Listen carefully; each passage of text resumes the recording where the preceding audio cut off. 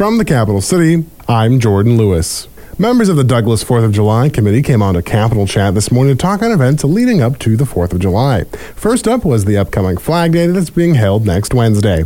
Meg Thorderson spoke on the history of how Flag Day came about.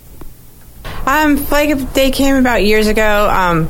It was kind of a joint effort between the 4th of July Committee and the Douglas Fire Hall to encourage Douglas residents to get out there and decorate for the 4th of July, just kind of doing that community spirit over there in Douglas. The categories being judged are Best Business, Best Nonprofit, Best Multi-Building, Best Apartment, Best Condo, and Best House. Maggie Swanson spoke more on some of the upcoming activities for Douglas. First of all, I do have a couple of items that we want to hit on. Is that we always do a soapbox derby for the kids, ages 5 to 10. We do the trials on the 3rd, and then we do the race on the 4th. On the 3rd, before the trials, from 5 to 6, we do a car show. So everybody gets to line up their cars, and it's just a blast. So if you don't have a car, we still want you to come and race. Now, if you would like to build a car and need some help, we have the Juno Maker Space, which is located at 3915 North Douglas Highway, this Saturday, so the 10th, the 17th, and the 24th from 10 to 1. You can listen to the full interview on our website, kinyradio.com. The City and Borough of Juneau Assembly is actively recruiting for an experienced leader and dedicated public servant to serve as the next city manager. Following 3 decades of service to the CBJ, City Manager Rory Watt will retire on September 30th of this year. A new city manager will be appointed by the Assembly to begin duties in September. The city manager is the city's chief operations officer. Under the Assembly's direction and authority, the city manager actively implements policy directives and oversees the city's administrative and day-to-day activities. This includes preparing and monitoring the annual budget and supervising all department directors. The city manager manages a municipal government of 641 employees and an overall budget of $360 million. In addition to the core departments, the municipality also operates several major facilities, including Juneau International Airport, Docks and Harbors, Bartlett Regional Hospital, and the Eagle Crest Ski Area. The Assembly City Manager Recruitment Committee will conduct an initial review of applications and recommend 2 to 4 finalists who will be interviewed by the full Assembly on site. The committee will begin reviewing applications on Thursday, June 22nd. The city manager's salary begins at $175,000, and you can see the full job description on the CBJ's careers site. And a Salt Lake City man has filed a lawsuit saying his job offer to become an Alaska State Trooper was rescinded after he was compelled to disclose he was HIV positive. The man filed a lawsuit in Alaska State Court on Thursday to get his position on the statewide police force and to prevent others from suffering similar alleged discrimination. The plaintiff is only identified as John Doe, whose HIV is undetectable and untransmissible. The lawsuit says medical advancements have made HIV status irrelevant. It alleges violations of civil rights laws, the state and U.S. constitutions, and the Alaska Human Rights Act. Troopers spokesperson Austin McDaniel provided News of the North with a written comment yesterday, saying, "The Alaska Department of Public Safety has not been served with a copy of the litigation that you are referencing. DPS stands by the personal decisions that were made in this instance, and we reject the notion that this individual was discriminated against. The public places immense trust in their law enforcement officers, and we review a large amount of information, including an individual's criminal history, work history, psychological fitness, physical fitness, medical fitness, and truthfulness, as we select men and women to become Alaska State Troopers to ensure that they can maintain the public's trust.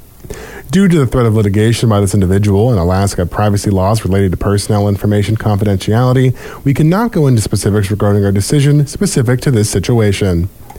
Coming up next on News of the North, Erin Harden, Community Relations Director for Bartlett Regional Hospital, talked to News of the North about the Aurora Behavioral Health Center readying for opening. A Juneau man pleaded guilty to charges of theft, embezzlement, and misapplication of funds by a person connected in a capacity with a bank and credit union. And the Alaska Congressional Delegation released a statement on Thursday on legislation that would allow the Alaska Native communities of Haines, Ketchikan, Wrangell, Petersburg, and Tenakee to form urban corporations and receive land entitlements under the Alaska Native Claims Settlement Act of 1971. Those stories next on News of the North. Welcome back to News of the North. I'm Jordan Lewis. Erin Harden, Community Relations Director for Bartlett Regional Hospital, talked to News of the North about the Aurora Behavioral Health Center getting ready to open. She first shares the mission of the Behavioral Health Center. our goal is to provide a continuum of care with behavioral health services for our residents of Juneau and community members across Southeast Alaska. The center has been in the works for a couple of years, and here are some of the services the center will provide, which are going to be opening in phases.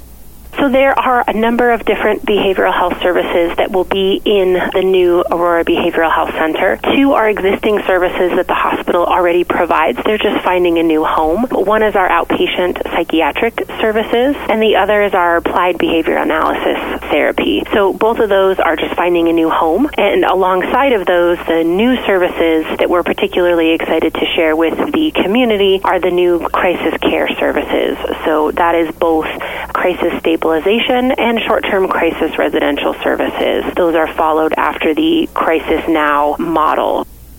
The community can learn more at an open house being held next week. We are holding a community-specific open house, which will be next Wednesday, June 14th, from 4:30 to 6 o'clock p.m. The center is on the backside of the hospital campus, so folks can drive up the hill as they normally would to go to the hospital, and we'll have signage and staff directing you to parking. As you know, it's summer season, which means full-on construction, so like many parts of Juneau, the hospital is also experiencing some road construction. So we want to make sure that we find parking for folks on the front side of campus, and then again we'll have signage and staff to take the short walk over to the center. Community members will be able to tour the facility, speak with the behavioral health staff, and learn more about the center. Hardin adds the hospital is proud to be offering these services. You know, we're really proud to provide the first crisis stabilization and residential services here in Southeast. It currently is not available, and so we're really honored to be able to provide those much needed services to the community so that families don't have to be separated, and folks can get the behavioral health supports they need when they are experiencing a crisis, both for our youth and for our adults. A Juneau man pleaded guilty to charges of theft, embezzlement, and misapplication of funds by a person connected in a capacity with a bank and credit union. According to court documents, 29-year-old Austin Nolan Dwight Rutherford of Juneau pled guilty to bank and credit union theft. Between January 21st of 2019 and March of 2022, Rutherford was an armed transport guard for Axiom Armored Transport, which provided armed transportation of U.S. currency. An internal audit determined that Rutherford stole a total of $579,400 in the bank and credit union funds.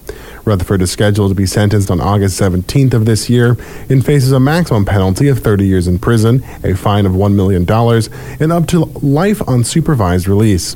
Rutherford has agreed to pay restitution in the amount of which was stolen as part of his guilty plea. U.S. Senators Lisa Murkowski and Dan Sullivan, as well as Representative Mary Peltola, issued statements on Thursday on legislation that would allow the Alaska Native communities of Haines, Ketchikan, Wrangell, Petersburg, and Tenakee to form urban corporations and receive land entitlements under the Alaska Native Claims Settlement Act of 1971. The delegation's bill, entitled the Unrecognized Southeast Alaska Native Communities Recognition and Compensation Act, would amend ANCSA to provide these 5 communities with the right to form an Alaska Native urban corporation and receive 23,040 acres, or 1 township, of federal land, just as ANCSA granted to other Southeast Native communities over 50 years ago. Never miss a story or a newscast at KINYradio.com. Now you're up to date. I'm Jordan Lewis for News of the North.